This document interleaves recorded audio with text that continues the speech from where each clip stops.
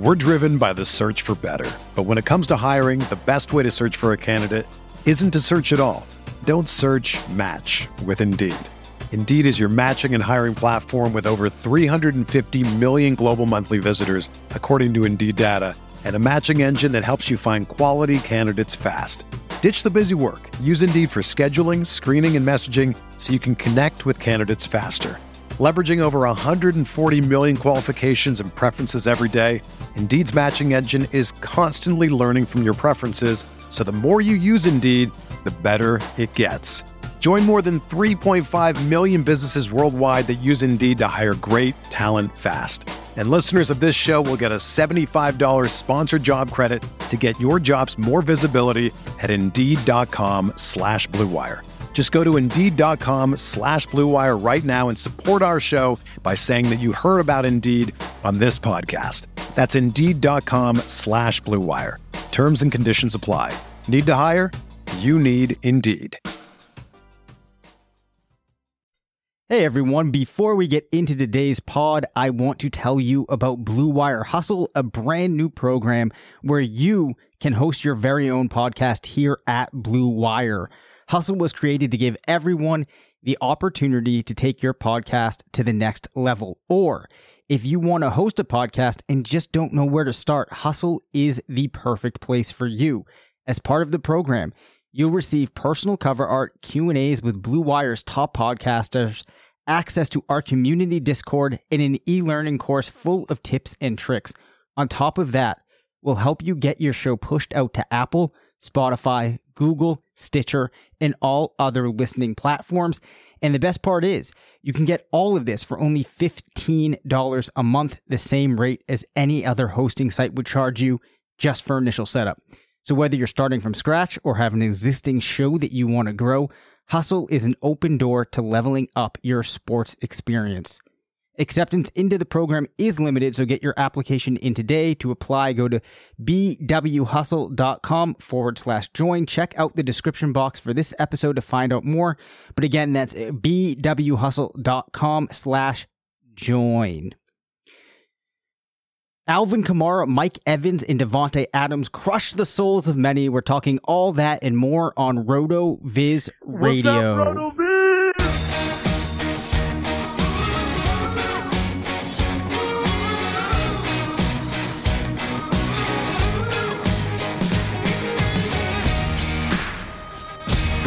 Welcome back to RotoViz Radio, brought to you by Indeed and Bet Online. I'm Dave Cabin, Senior Fantasy Analyst at RotoViz, joined by the Editor-in-Chief of Fantasy Labs, part of the Action Network, Matt Friedman, a man who may have pissed off Calvin Ridley. Matt, tell us what happened.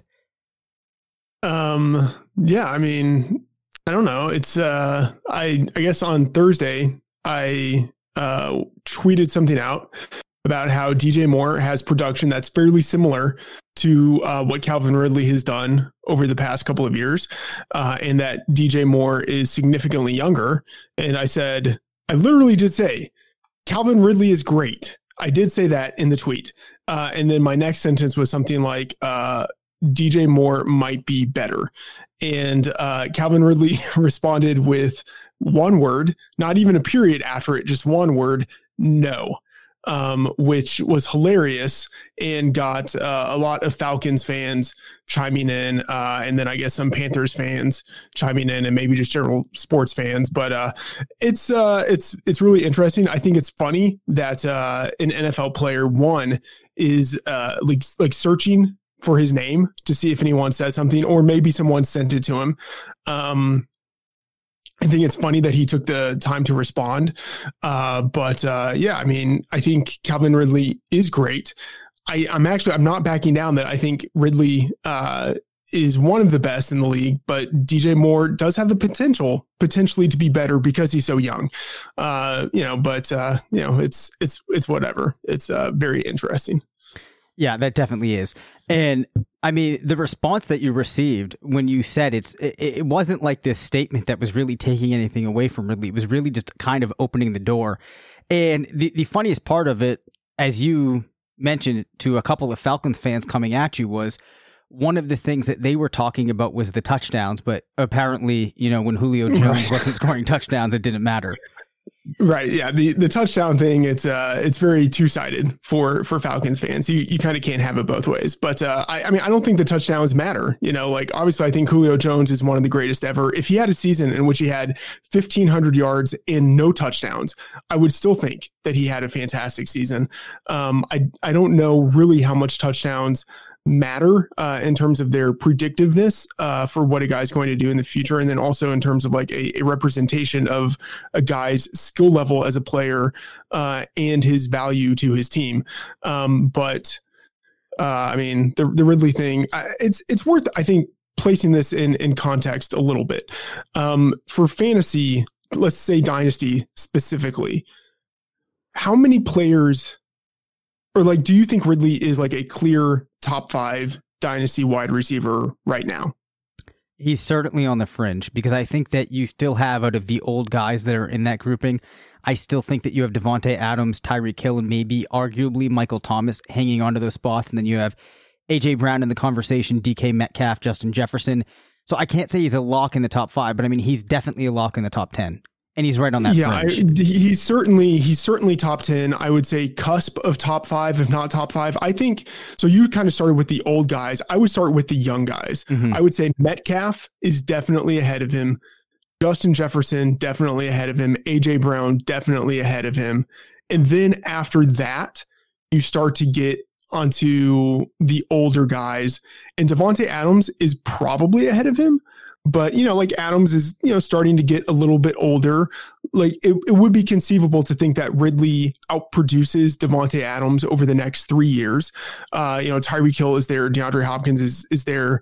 Michael Thomas. But yeah, I think Ridley is probably in the top 5. If not, they're very close to it. But then you start to think of some of the same things when it applies to someone like DJ Moore. And I think most people would probably have Moore outside of the top 10, but think of all of the things that you would like about Ridley and that you would say about him. And then just think of DJ Moore. And like, if I told you in a vacuum that a guy without good quarterback play and really actually without all that many targets in one of these seasons had back-to-back seasons with over 1,100 yards, actually like pretty darn close to 1,200 yard seasons back to back, and he's not yet 24. Like if I just told you that, you would say that guy had to be in the top 10 and maybe top 5.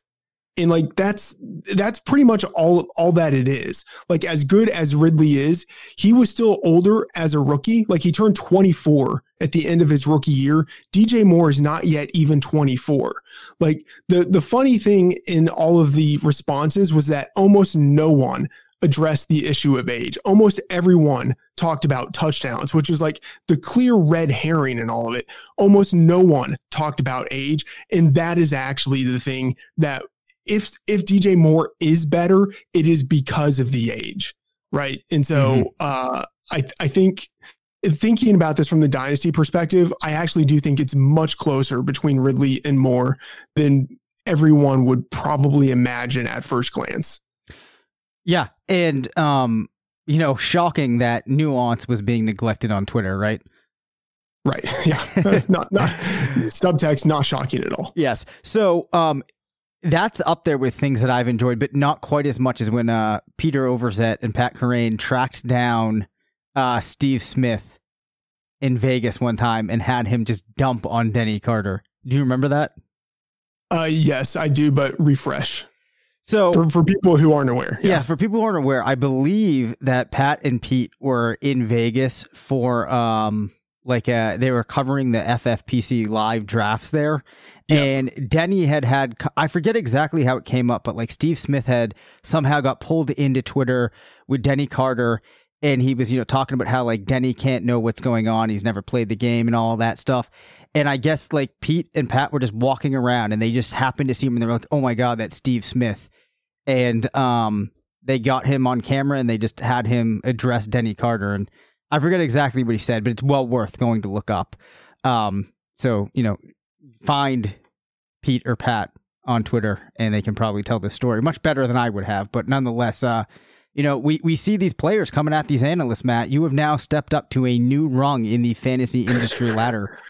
I guess so. One thing that was great about this was, I believe, third string quarterback Kurt Benkert jumped in and said he sounded like classic, sort of like third string quarterback who probably knows the game very well, but doesn't really know all that much about sort of like numbers or predictiveness. And it sounded, I mean, it was like a Sims impersonation. It was like, this is what's wrong with stats and numbers. It's like, okay, this is what's wrong with analytics. It's like, okay.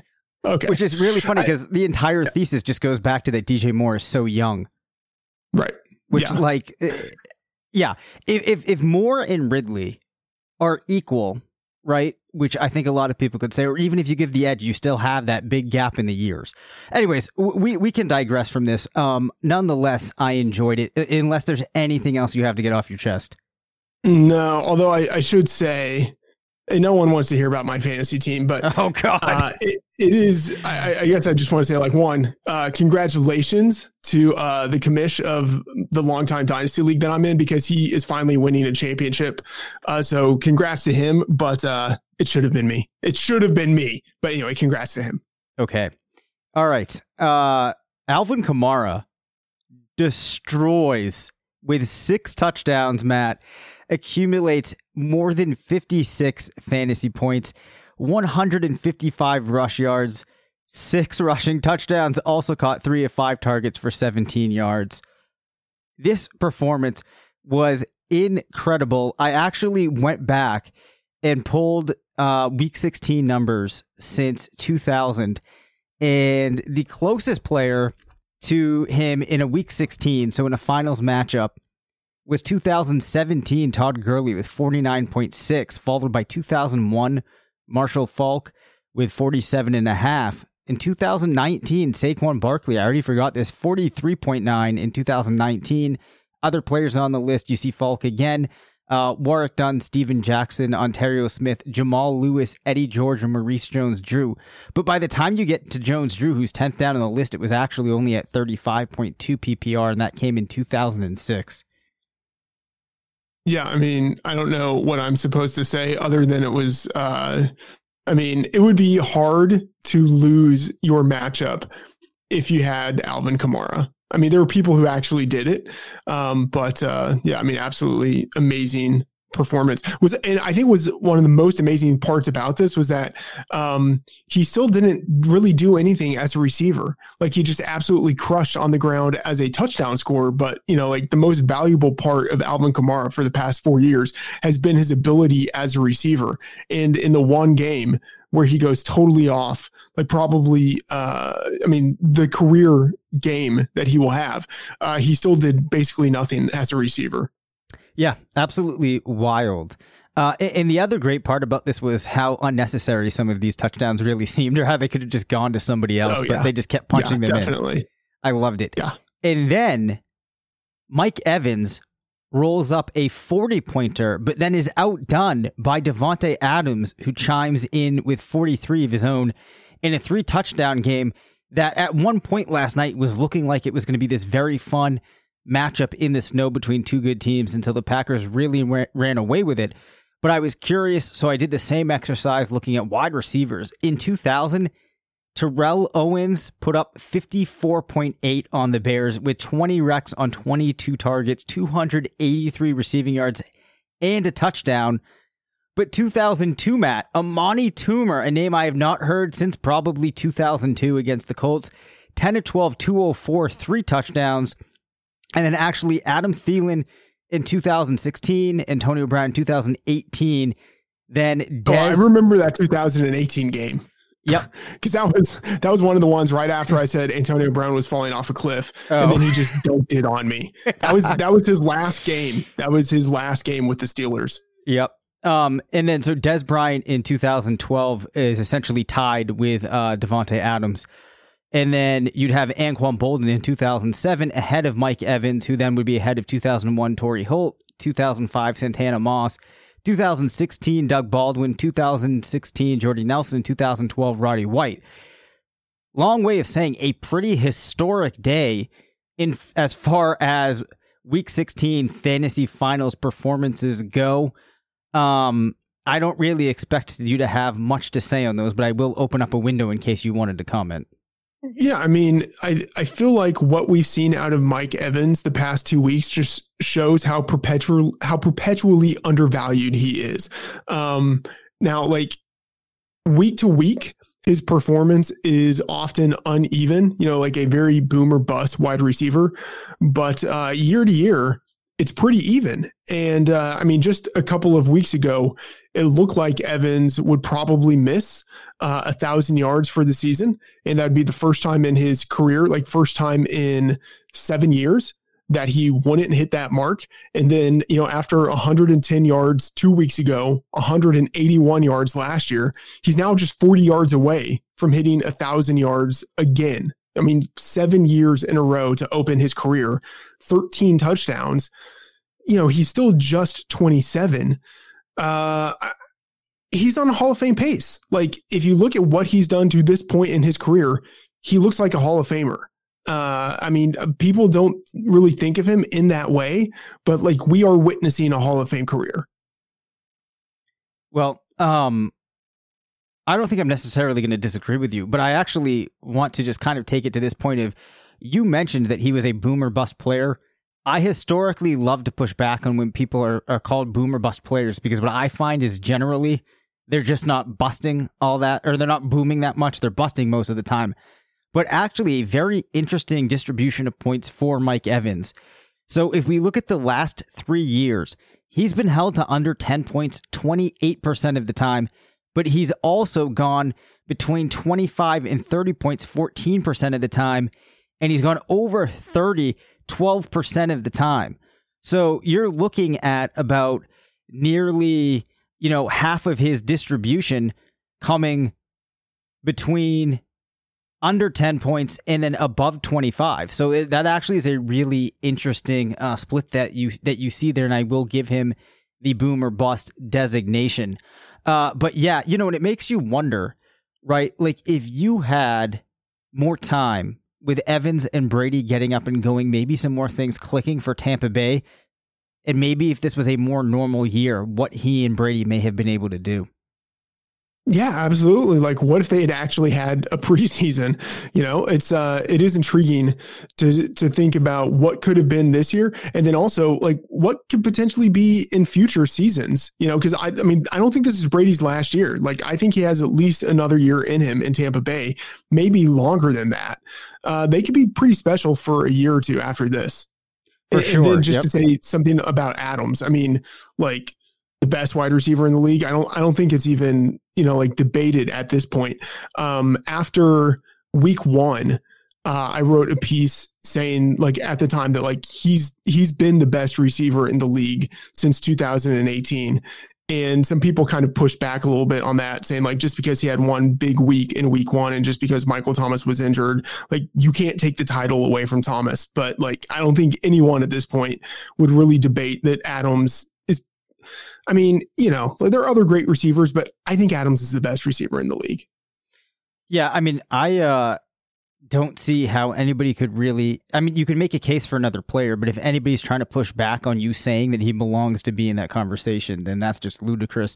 And, last night you got to see in bad conditions how unaffected he was by it, yet he probably was affected on some level. So he really is just absolutely amazing. Yeah.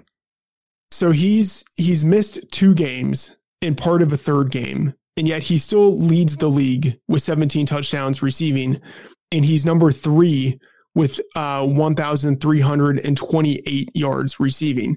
Like, he has a chance to finish. Like, this is like a Josh Gordon type of performance, like what Gordon did in his second season, where he missed 2 games and still led the league in receiving.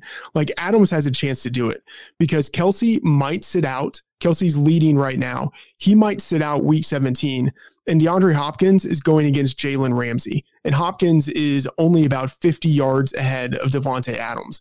Like, Adams has a real shot to finish. And by the way, bringing this back to Calvin Ridley, Ridley has 1,322 yards, just 6 yards behind Adams. So he's in fourth place. But if he goes off without Julio Jones, I'm assuming Jones isn't going to play in the season finale. If he goes off, he could end up leading the league in receiving. And, Sean Corner in the offseason looked at the odds that were out there and said that Ridley was undervalued at 90-1. So I have a ticket out there, and a few other people have a ticket on Ridley 90-1 to lead the league in receiving. And like that is surprisingly still live at this point if things just break a certain way. But Matt, he just catches the ball and falls down. He can't produce yak. How could he possibly put up this yardage? Good point. He just needs to be targeted really far down the field. All right. You were talking about Adams.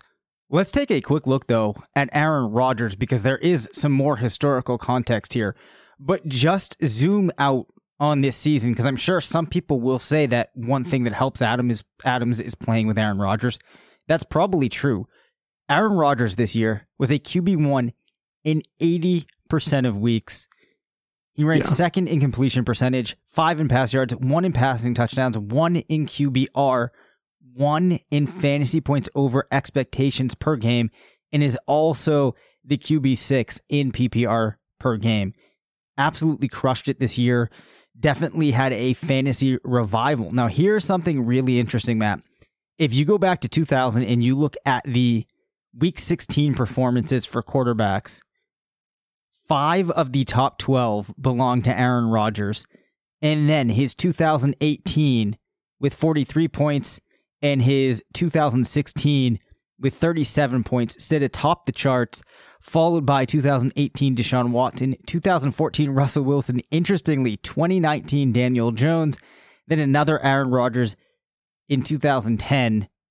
But absolutely stunning numbers there that 5 of those top 12 Week 16 performances have been from Aaron Rodgers. He's been just so solid this year. Question on everybody's mind as we look forward to next fantasy season is this going to continue for Rodgers? I think we have to assume it's going to continue for Adams, but what about Rodgers in this team that still doesn't really look to have a true number 2 wide receiver that it has discovered? Yeah, I mean, I think it continues as long as Davante Adams stays healthy, and as long as the offensive line for Rodgers does a pretty good job of protecting him. I don't think he really needs much of a number 2 receiver. Like, they kind of cobble that production together enough among the guys who kind of play wide receiver 2 through 4. And then they've actually gotten a pretty big lift out of the tight end position this year with Robert Tonyan, who has done far better than what we normally see out of the tight end position in Green Bay. Like, Tonyan is basically their number 2 receiver. Yeah, which is absolutely wild. And I think we've seen enough from him now to rule it as like the real deal. Like, I actually think with the way that they're using him and what he's been able to do, and the fact that Rodgers has looked to him in some important situations, I think there's reason to believe that he continues to function in this pretty high profile role within the offense. Yeah, I agree with that. So continuing with Green Bay, Matt, how about AJ Dillon loads up 25.9 points. What you got to love here is this was clearly a game where they felt like they didn't need to rely too heavily on Aaron Jones, and then the game kind of got away from the tight end, so we got to see a lot of work from A.J. Dillon, but we've talked about how this is something important to track because we knew going into the season that Dillon was a physical freak. There was a lot to like about him, and there were reasons to think that he could function in a couple of different roles for this team, and he just needed to get that opportunity. Well, time is going to move along, and this backfield could become his, depending on how things shake out for the team in the backfield in the next season or two. But, I mean, when you put up 124 rush yards, 2 rushing touchdowns, and he caught his 1 target in the snow on what was a pretty nice play for anybody that saw it, I think you might have been pleasantly surprised with how he made that catch. I think that this is very encouraging. Of course, though, it's important to put in context, it was just 1 game, and we don't need to get too far ahead of ourselves here, right? But I'm assuming that you were pretty encouraged. No, let's get far ahead of ourselves. I obviously want to take this 1 game and blow it out of proportion. I feel very vindicated. Well, not totally vindicated, but I was very into AJ Dillon as a prospect, thinking that he had a very good chance of being drafted in the second round based on his college production, his athletic profile. I was surprised that Green Bay was the team that drafted him in the second round, but not a surprise that he actually did go in the second round. I thought he would do much more this season just based on the fact that they actually spent a second round pick on him. So very disappointed that we didn't see him actually do anything this year. But the fact that he did what he did in week 16 gives me a tremendous amount of confidence in what he might be able to do going forward. And then also gives me confidence in like the evaluative process that I had and what I saw in him, because I do think that that is legit. And we should keep in mind, Aaron Jones is a free agent next year. Yep. Jamal Williams is also a free agent next year. Like, this could be AJ Dillon's backfield as early as 2021. And for people who are in keeper leagues out there, if Dillon is on the waiver wire, go get him now, because he might end up being like the Aaron Rodgers lead back as early as next season. And with the way that the Packers have played this year, I mean, I do expect that this is going to be a competitive team next year, probably for the next couple of years. Yeah. I think it does raise the question, though, how much value or what type of contract do you think that Aaron Jones is going to be able to command on the free market? Like, trying to gauge the possibility of the team bringing him back. I don't know. I think it's going to be pretty expensive because he's been able to, he's put up a lot of touchdowns. He's a good player. He can play in both phases of the game. And I think there's a lot on that stat sheet that his agent can use in negotiations. Yeah, I think that is true. And I think Green Bay might be fine letting him walk, because they did just draft the next Derrick Henry. I mean, it's ridiculous to say that, but I think that's how they view AJ Dillon. They do have as their coach the guy who was an offensive coordinator when Derrick Henry broke out at the end of his third season. They are similar from a physical profile. I can see how they look at AJ Dillon and think okay, we can let this one other guy walk. That's why you draft someone like AJ Dillon, so that you can let the guy ahead of him enter free agency and you don't have to overpay him. And I like Aaron Jones. He was criminally underused his first 2 years in Green Bay. I hope he gets whatever he can on the open market, because it's just tough for running backs. But I don't know. I kind of don't imagine Green Bay wanting to pay him all that much. And don't look up AJ Dillon's legs on a Google image search, because your computer might just melt. God, it's dirty. Oh my gosh. Yeah, it is. This guy's legs could single-handedly knock over the tallest mountain you've ever seen. I don't know where I'm going with this, but good God, man. Yeah, right. They're tree trunks. Yes, they really are. They are. All right. I think that's enough Packers talk. Let's talk about a name I would never would have expected to say in week 13, but Samaje Perine racks up nearly 30 points. Giovanni Bernard also had a pretty good game. Of course, the Bengals signed Joe Mixon to a long-term contract. He's locked up for a while, missed a lot of time, but you have to imagine that when he comes back in to the fold for them next season, the backfield's going to be his. Or do you think there's any possibility that we see Bernard continue to get mixed in? I think Perine actually might be a free agent. So if you want, you can talk about if there's any runway for Perine to continue in the league somewhere. I'm going to say that there probably isn't. But if you want, you can talk about him, or you can talk about Mixon in this backfield next year and how it relates to Bernard. I think it's still Joe Mixon. I think Bernard will probably continue to be mixed in a little bit as the receiving back, but I think it's very much still Mixon's backfield, and he is still a young guy. So that's something to keep in mind, especially for next year and for Dynasty. He's only 24. I think guys who are 25 and younger, 25 is sort of on the cusp. I think he can still have a really good year as a 25-year-old. When he turns 26, especially if he's coming off a really good 25-year-old season, I would imagine in Dynasty that would be the time to sell. But next year, I still think he's the guy, and he's still clearly very talented. Yep, that all makes sense. I'm going to share one note with everybody out there. My keyboard currently isn't working, which may lead me to have less information literally at my fingertips than I normally would, I pulled together a nice file here for us that I could reference contracts, except that I can't search, Matt. So let's take a quick break here for a couple words from our sponsors, and we will be right back. 2020 has already shaped how we work, and it's almost over. Businesses across the globe are challenged to be their most efficient, which means every hire is critical. Indeed is here to help. Indeed is the #1 job site in the world with more total visits than any other job site.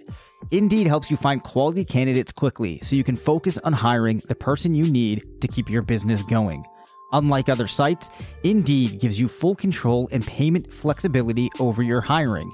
You only pay for what you need, you can pause your account at any time, and there are no long-term contracts.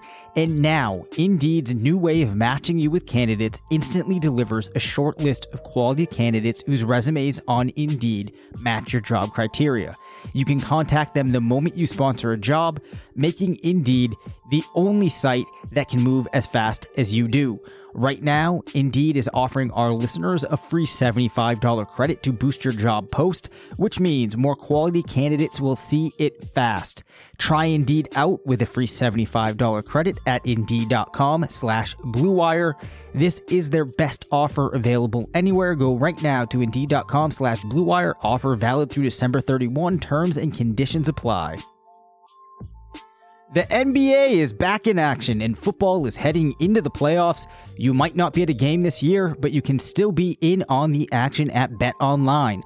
BetOnline is going the extra mile to make sure you can get in on every possible chance to win this season. From game spreads and totals to team, player, and coaching props, BetOnline gives you more options to wager than anywhere else.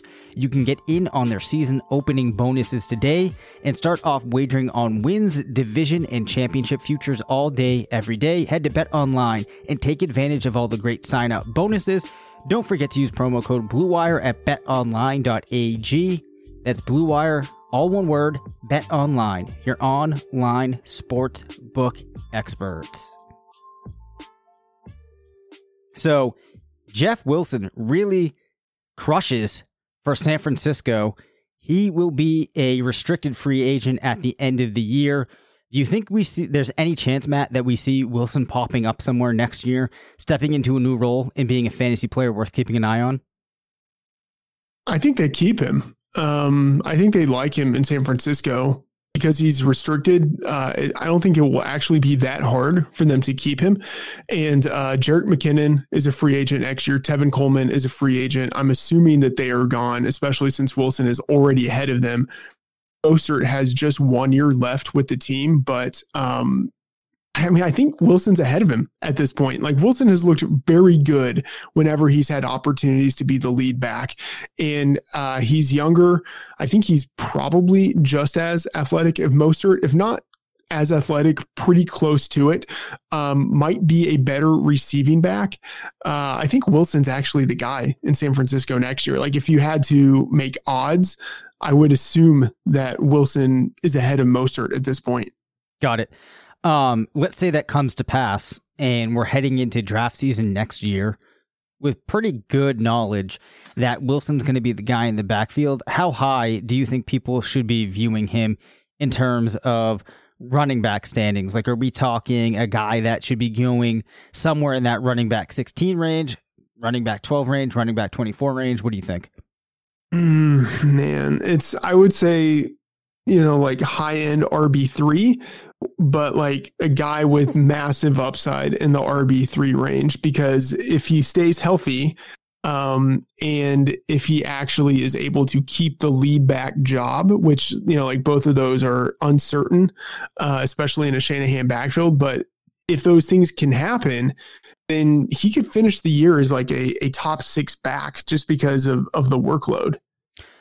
Yeah, he definitely could. Now, the only problem is it feels like this backfield has largely been cursed. So hopefully that gets lifted next season. I think that basically just means that he will be available at a discount. Yeah, that's a good point. After 53 points in week 7, Tyler Lockett was a wide receiver 3 or worse every week after, except for week 11. I think that this does cause some cause for concern, right?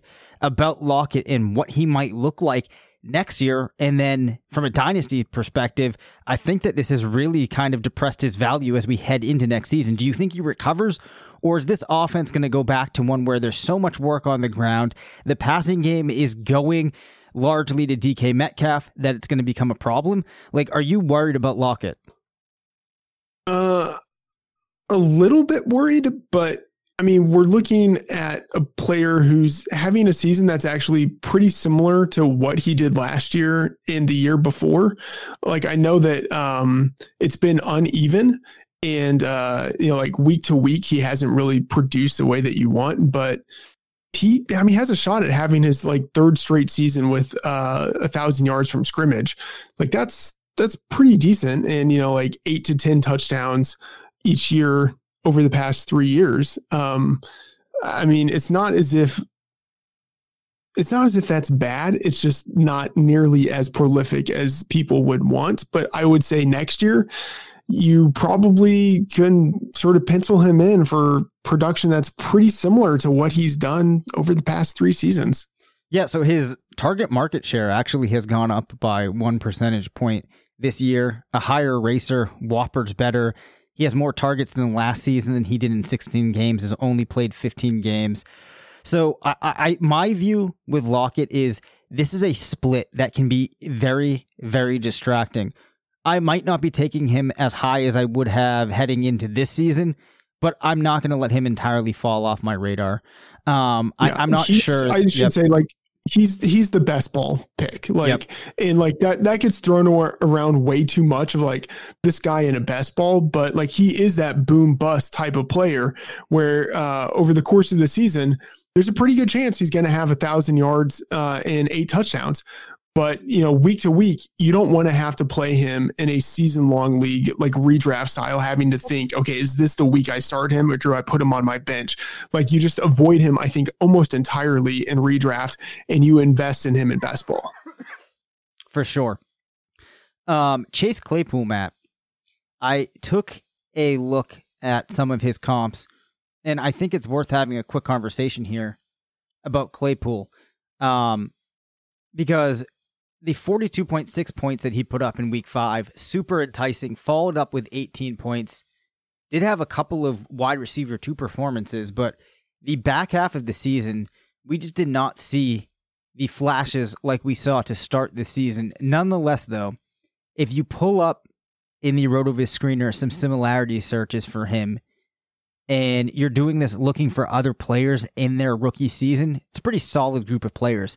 Closest comp is Larry Fitzgerald, followed by Sterling Shepard, DK Metcalf, Julio Jones, Roy Williams, Jordan Matthews, Terry McLaurin, Darius Slayton, Torrey Smith, Percy Harvin, Austin Collie, T.Y. Hilton, and Juju Smith-Schuster. A little bit of a mixed bag there, but I think that's pretty encouraging, right? No, that's a great list of comps. I think it would be hard to find a better list of comparable rookies. And just shooting from the hip, the guy who first came to mind was DK Metcalf. Yep. And, he had 900 yards, 7 touchdowns as a rookie. That is really comparable to what we've seen out of Chase Claypool this year. And, they, I think, are similar stylistically, both in terms of, like obviously their size and their physical abilities at that size, but then also like the way that they play. It's not as if they are like super polished. They are both very raw, but like they are just both so incredibly dominant that you can see how they could develop into superstars if they are able to learn the game just a little bit more and then like harness their abilities. So Claypool, I'm super interested in him and what he can do moving forward. For sure. And I think, though, a thing that's going to be of concern for Claypool and honestly Smith-Schuster and then Deontay Johnson as well, and to some extent James Washington, what happens with Ben Roethlisberger? How long are we looking at him in Pittsburgh? An interesting thing as I'm sitting here looking at some of these Steelers numbers too is Deontay Johnson ranks 5th in expected points per game, was very inefficient with that workload, ranks 228 in fantasy points over expectation per game. Something to keep in mind here. If the Steelers... Oh, go ahead. Yeah, go ahead. I was just going to say that if the Steelers' distribution of targets remains relatively the same and the quality is the same and Diontae Johnson just has average efficiency, we could be looking at a huge year for him next year. Well, I mean, this is what I want to talk about. One, is Diontae Johnson good? Because I think there's a case to be made that he, in fact, is not very good at football. And then two, are we looking at a situation where next year we see Claypool take a Metcalf-like rise within that offense where because he's good, he's better than Johnson, he's efficient with his targets, he starts to take targets away from Johnson the way that Metcalf has taken targets away from Lockett. And we see that offense shift from a Johnson-led offense to a Claypool-led offense. That's definitely possible. My gut, though, which I haven't actually explored this to question enough. It's interesting, though, because we saw early in the season the team really making a point to get Claypool involved. But it feels like as they started to play in games where they were being more challenged, they kind of fell back into this trying to get it to Johnson and Juju, not making a priority of using Claypool in different ways. Could he take that step forward? Yeah. There is a part of me, though, Matt, that worries that we saw this huge flash from Claypool to start the season, and he's going to be the outlier in that group of comps. Because though he looked good, has this tremendous athletic profile, he didn't really match up entirely in that holistic profile like some of these guys, right? Like good athletic specimen, but I don't know if he's a Julio Jones. And I might have to go back and look. I might be wrong on this, but I don't know if he's a Julio Jones or DK Metcalf. Am I wrong on that? I think he's pretty comparable to Metcalf because Metcalf also had some unevenness as a rookie. It wasn't quite as marked as what we've seen out of Claypool. But it's not as if it was every week he was consistently getting 80 yards. He had kind of back and forth peak performances. I actually do think that the comp with Metcalf is pretty close. And really with all of these guys, one, I just kind of I want to see overall production, sustained, not sustained throughout the season, but across the season. And then I think it is nice actually to see some of those peak performances to get a sense of what could a guy be when he's at his best. Yep. And, just like we saw Metcalf last year, when he was at his best, you could see this could be really good. We've seen that out of Claypool, and all of the guys on that list, or almost all of them, we saw flashes from them, seeing what they could be at their best, and that it was, something pretty close to the top in the league. So I'm encouraged by Claypool, but get back to Johnson. Is he good? Hold on. I have to make one correction here. Yeah. So Claypool actually 4.42, 89th percentile, 40-yard dash. So that's a ridiculous speed score, 99th percentile, huge burst score. Yeah. So I guess athletically he does fall into this ridiculous group of players. Back to Diontae Johnson. Is he actually good? Oh, Matt, I don't know what to make of this because I thought that Juju Smith-Schuster was really good. And then I'm not sure exactly how good he is now. I think he's good, but I feel like we're seeing something similar with Johnson. Good offense, good team, getting a high amount of volume to the point that you don't have to be very efficient with it. But it's hard when you look at a guy like Johnson, right? Really terrible speed score for his size. Only a 4.53 at the 40. The athletic profile isn't there. Didn't have a good breakout age. College target share was okay. If I remember correctly, didn't really jump off the page in terms of a dominator rating. So you're looking at one of these players that came in. There was the thought that maybe he could fill that Antonio Brown role, which, maybe he has done. Obviously not like Antonio Brown did, but, in the way that the team's operating, I guess you could give that to him. I don't know how good Diontae Johnson is, but I'm inclined to say that he's not a top 16 player at the position. In real NFL terms, I'm talking here. Is he in the top 20, top 24? I'm still not really sure, and I don't know if I can say the same thing. I don't know where Juju falls either. So as we're having this whole conversation, it's getting me back to what might have been your point originally, that Claypool actually has a very good chance of being the best actual receiver on this team. Yeah, like I feel just like went I have everywhere with that, but yeah, I feel like I have a sense of what Claypool is, and that's good. You know, whether or not he has a quarterback who can get him the ball or whatever, you know, if he's in the right offense, all of that is kind of secondary to the main concern.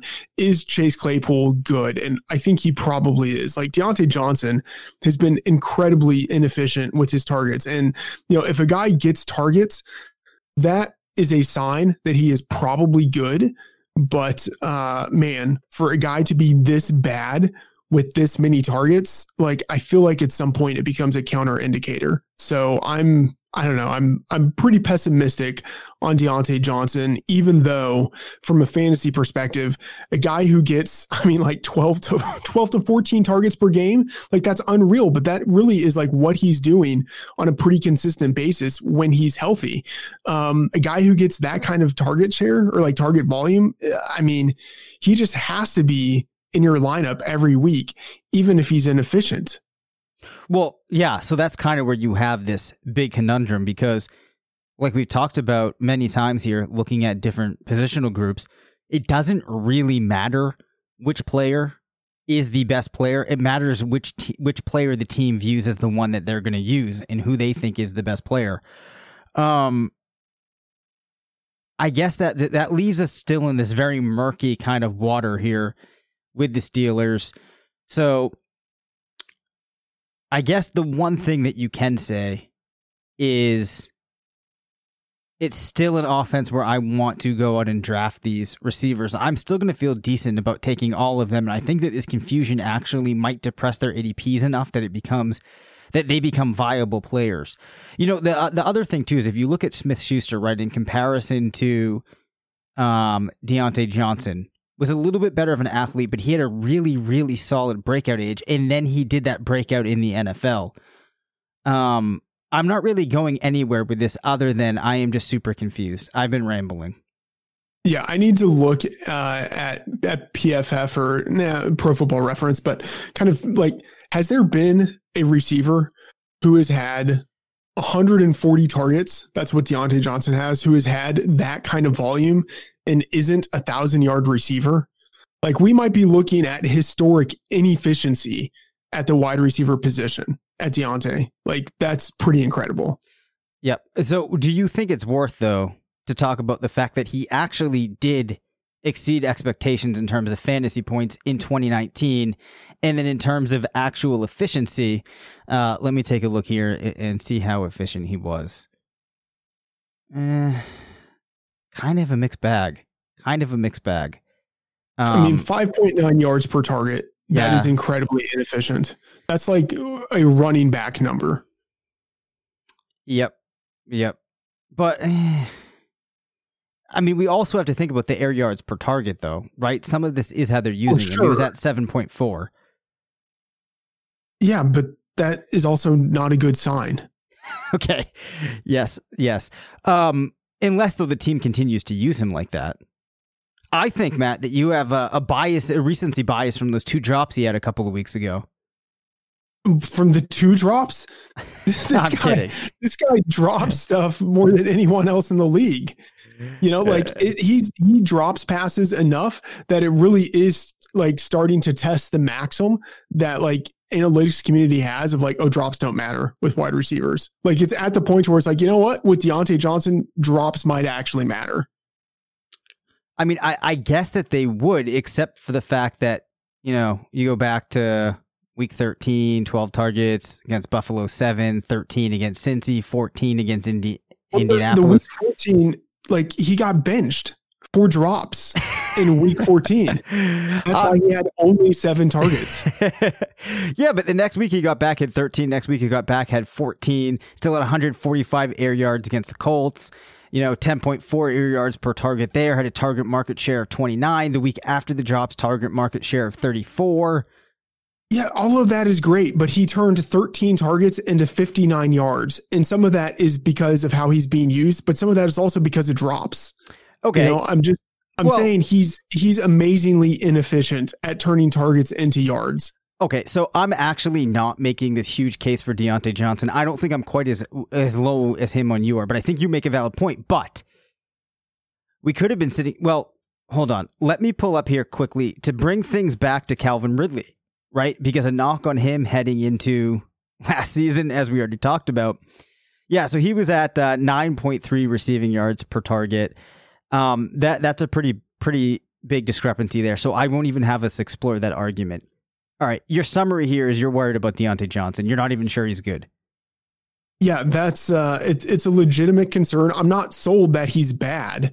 Like a guy who gets 140 targets in 14 games is probably not bad, right? But I'm not like sold that he's good either. I'm just saying like there's a significant question mark when it comes to Diontae Johnson, and like one, his overall skill set, but then two, like projecting him forward for future seasons. I mean, it's a legitimate question. All right, so I'm definitely gonna have to tweet this out to Diontae Johnson and see if he says no. Great, we'll get his opinion. All right, so that actually ate up a lot of time. I got to pick which questions I'm most interested in here. Darren Waller, tight end 1 in 67% of weeks. Jalen Hurts. You want to talk about that one? We got to talk about Jalen Hurts. All right. Yeah, Jalen Hurts. All right. Assuming Jalen Hurts is the guy in Philadelphia next year, which I think is a pretty safe assumption, how high should he go?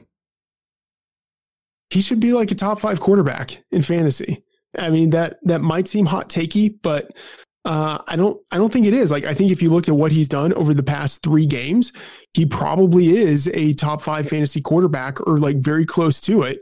And now he has an entire offseason to learn the offense, or for them to build an offense around him.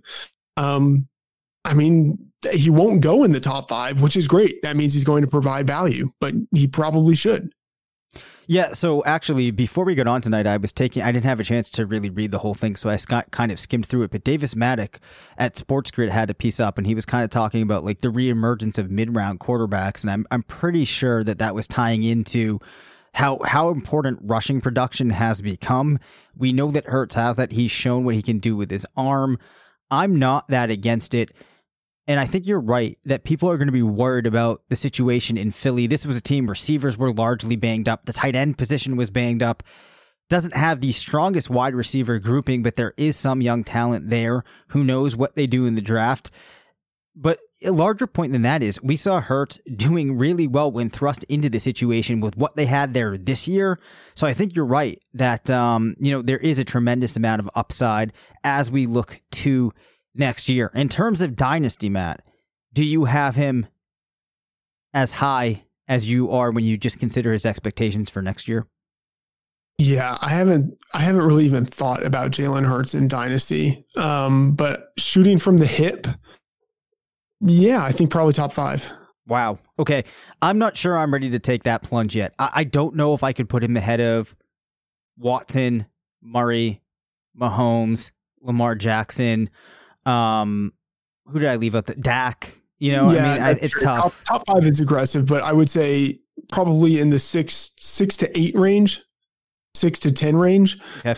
I mean, because of his rushing upside, I guess one would be like, how high are you valuing quarterbacks anyway? So like when it comes to quarterback rankings, some of it's like, I almost don't even care because it's not like I'm going to be investing in some of these guys anyway. Right. But yeah, he's young based on his rushing ability, based on the quarterbacks who are similar to him and what they did early in their careers, based on some of the passing ability we've seen out of him in the NFL, which like he's been much better as a passer than I would have expected.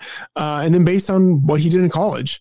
Yeah, I mean, I feel, and the fact that he's young, although that doesn't matter as much at the quarterback position. Yep. Yeah, I mean, I think he has to be in the top 10 in Dynasty, but if you wanted to be aggressive about it and put him in the top 5, I think it can be justified. All right. Fair enough. There are 2 more questions or 2 more topics I definitely want to get to here. One is Darren Waller, tight end 1 in 67% of weeks, going to be the tight end 2 this year. As we move into 2021, is he in the Kelsey George Kittle tier? No, I think he's like a half tier below that, but certainly like a full tier above all of the other tight ends. So what does he have to do to get into that tier? That's a good question. Like, why isn't he in it? Right? He has to be Kelce or Kittle. Like he hasn't. Has he actually matched them in terms of like production? Like he's not all that far off, but he's not there, right? I mean, from a fantasy perspective, I would argue he is. Okay, well, make the argument. All right. Well, for example, yeah, actually, as I start looking into this, I actually can't make the argument. So Kelce was a tight end one at 93% of weeks. Waller only did it 67%. And I suppose that if Kittle had played the whole season, I might not be feeling quite as strongly there. All right. Yeah, there's nothing wrong at all with Waller, who's been awesome back-to-back years with over 1,000 yards receiving. Actually, he's probably going to be after week 17, back-to-back years with over 1,100 yards receiving. He had unfortunate touchdown luck in 2019. I had some positive regression there. So he's had 8 touchdowns this year. Like he's had a fantastic season.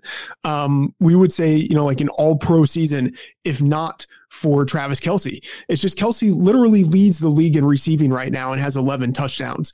Like clearly he's a tier above. And then, the guy whose whose receiving record he broke was George Kittle. And Kittle's been fantastic, pretty much since he entered the league. So I do have Kittle and Kelce a half tier above Waller, and then Waller a whole tier above everyone else. But I do think that there's a significant enough difference between Kelce and Kittle and Waller.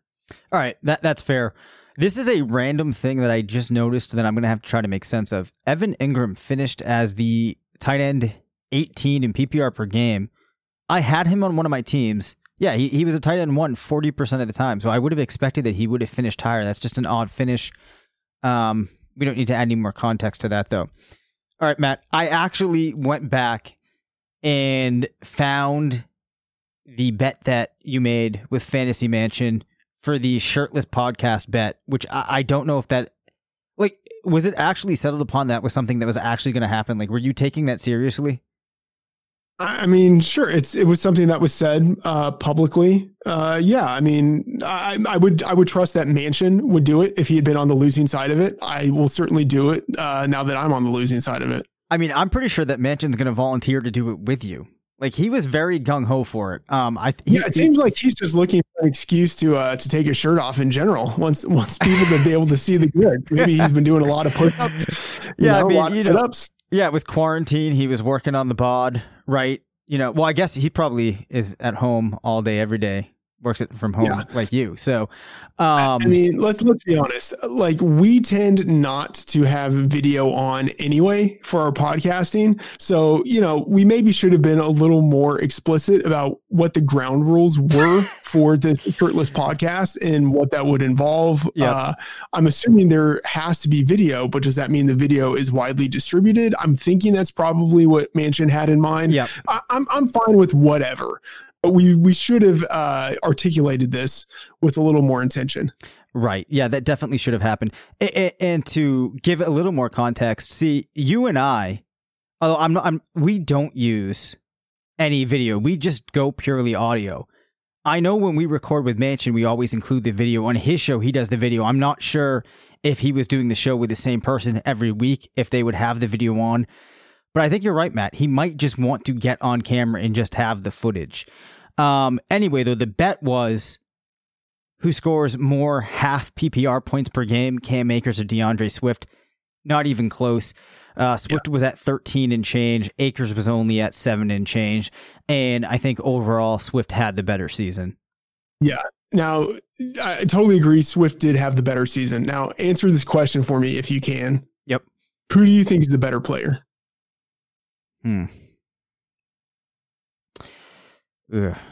I think that I have to go with DeAndre Swift, and I'll tell you why.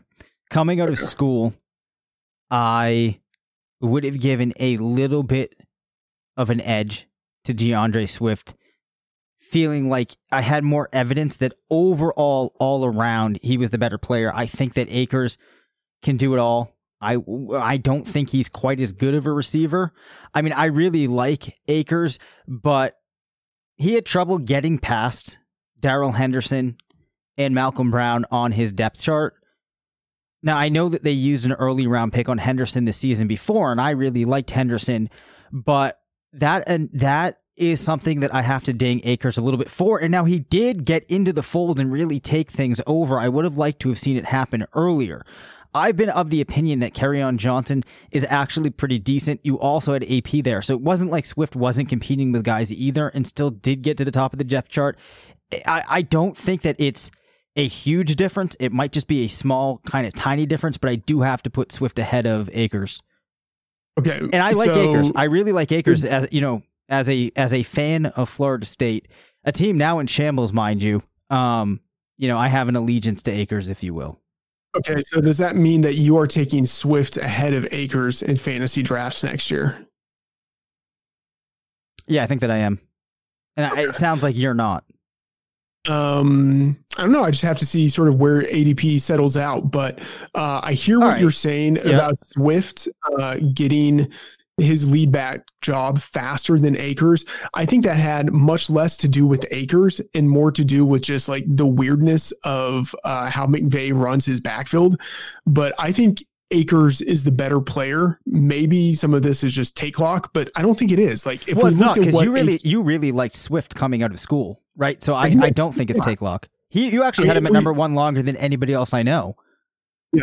If we look at what Akers did in his final 4 games, like when he actually did have the lead back job, like that 4-game stretch is better than anything that we saw out of a 4-game stretch from Swift. And I would say almost actually, if you just take those 4 games consecutively for Akers, and then you take any of Swift's best 4 games, that 4-game stretch for Akers probably still stands up.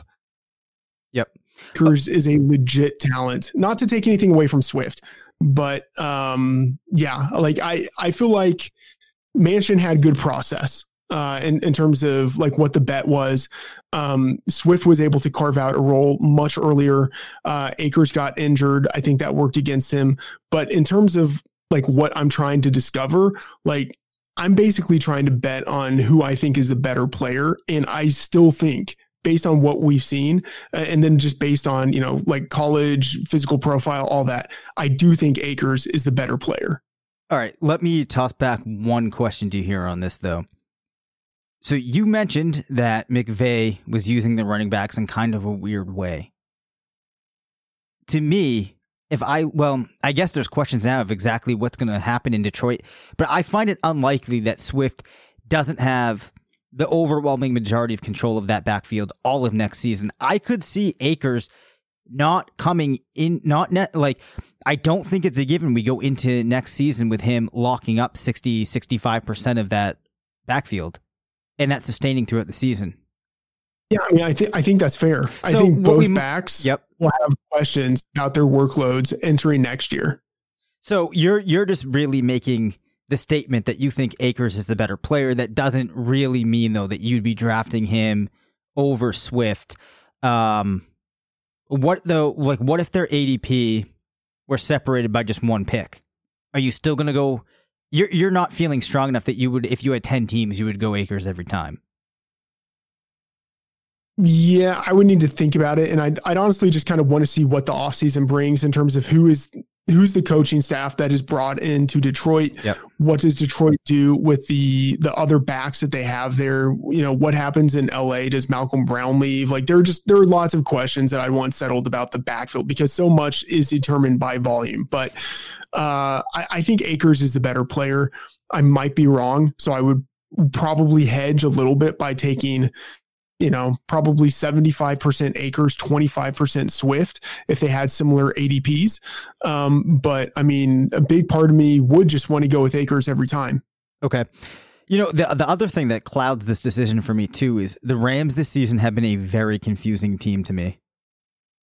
So like as I look forward to next year, I'm just super confused as to what to expect.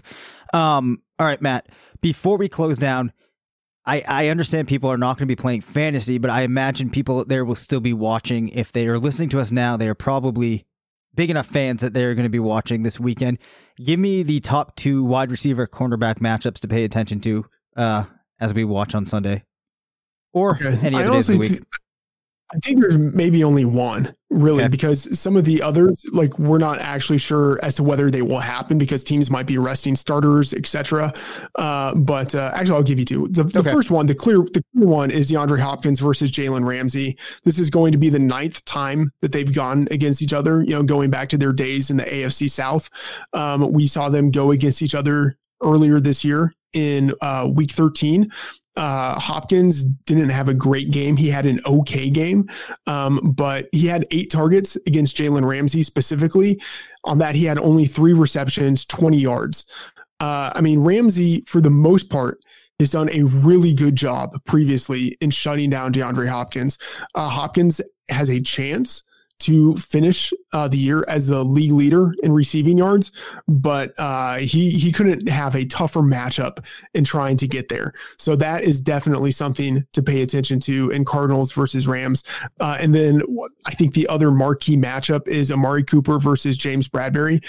Cooper just went off last week, and in doing so secured his 5th 1,000-yard campaign in 6 years. Like, people talk about how Amari Cooper sucks, like one of the best sucky receivers of all time, if that's actually the case. But he has struggled against bigger physical cornerbacks, and that's exactly what Bradberry is. And when they played, I believe in week 5, Cooper was just 2 for 23 on 4 targets. Like, Cooper had a legit bad game against James Bradberry.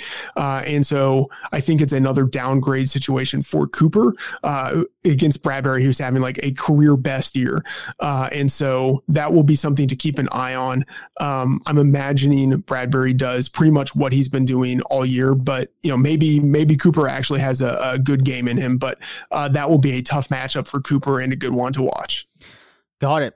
All right. Well, I think that closes things down for us here. Hopefully, when you listen to this, you will have won a fantasy title or multiple. We will be here all off season through the playoffs. We'll catch back up next week on the MVP race. Maybe take a look forward to some of these playoff games.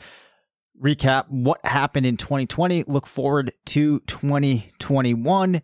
But that does it for this episode. You can reach us at rotovizradio@gmail.com. Follow us on Twitter at DaveCabanFF and at MattFTheOracle.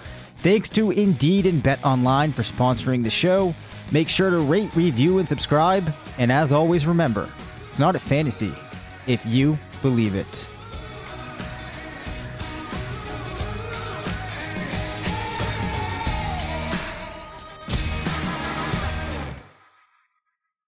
When you make decisions for your company, you always look for the no-brainers. And if you have a lot of mailing and shipping to do, Stamps.com is the ultimate no-brainer. It streamlines your process to make your business more efficient, which makes you less busy. Mail checks, invoices, legal documents, books, and everything you need to keep your business running with Stamps.com. Seamlessly connect with every major marketplace and shopping cart if you sell online. Schedule package pickups through the dashboard and automatically see your cheapest and fastest shipping options from different carriers, with rates up to 89% off USPS and UPS rates. And with the Stamps.com mobile app, you can take care of mailing and shipping wherever you are, even on the go. Make the same no-brainer decision as over 1 million other business decision makers with Stamps.com. Sign up at Stamps.com with code PROGRAM for a special offer that includes a 4-week trial, plus free postage and a free digital scale. No long-term commitments or contracts. That's Stamps.com, code PROGRAM.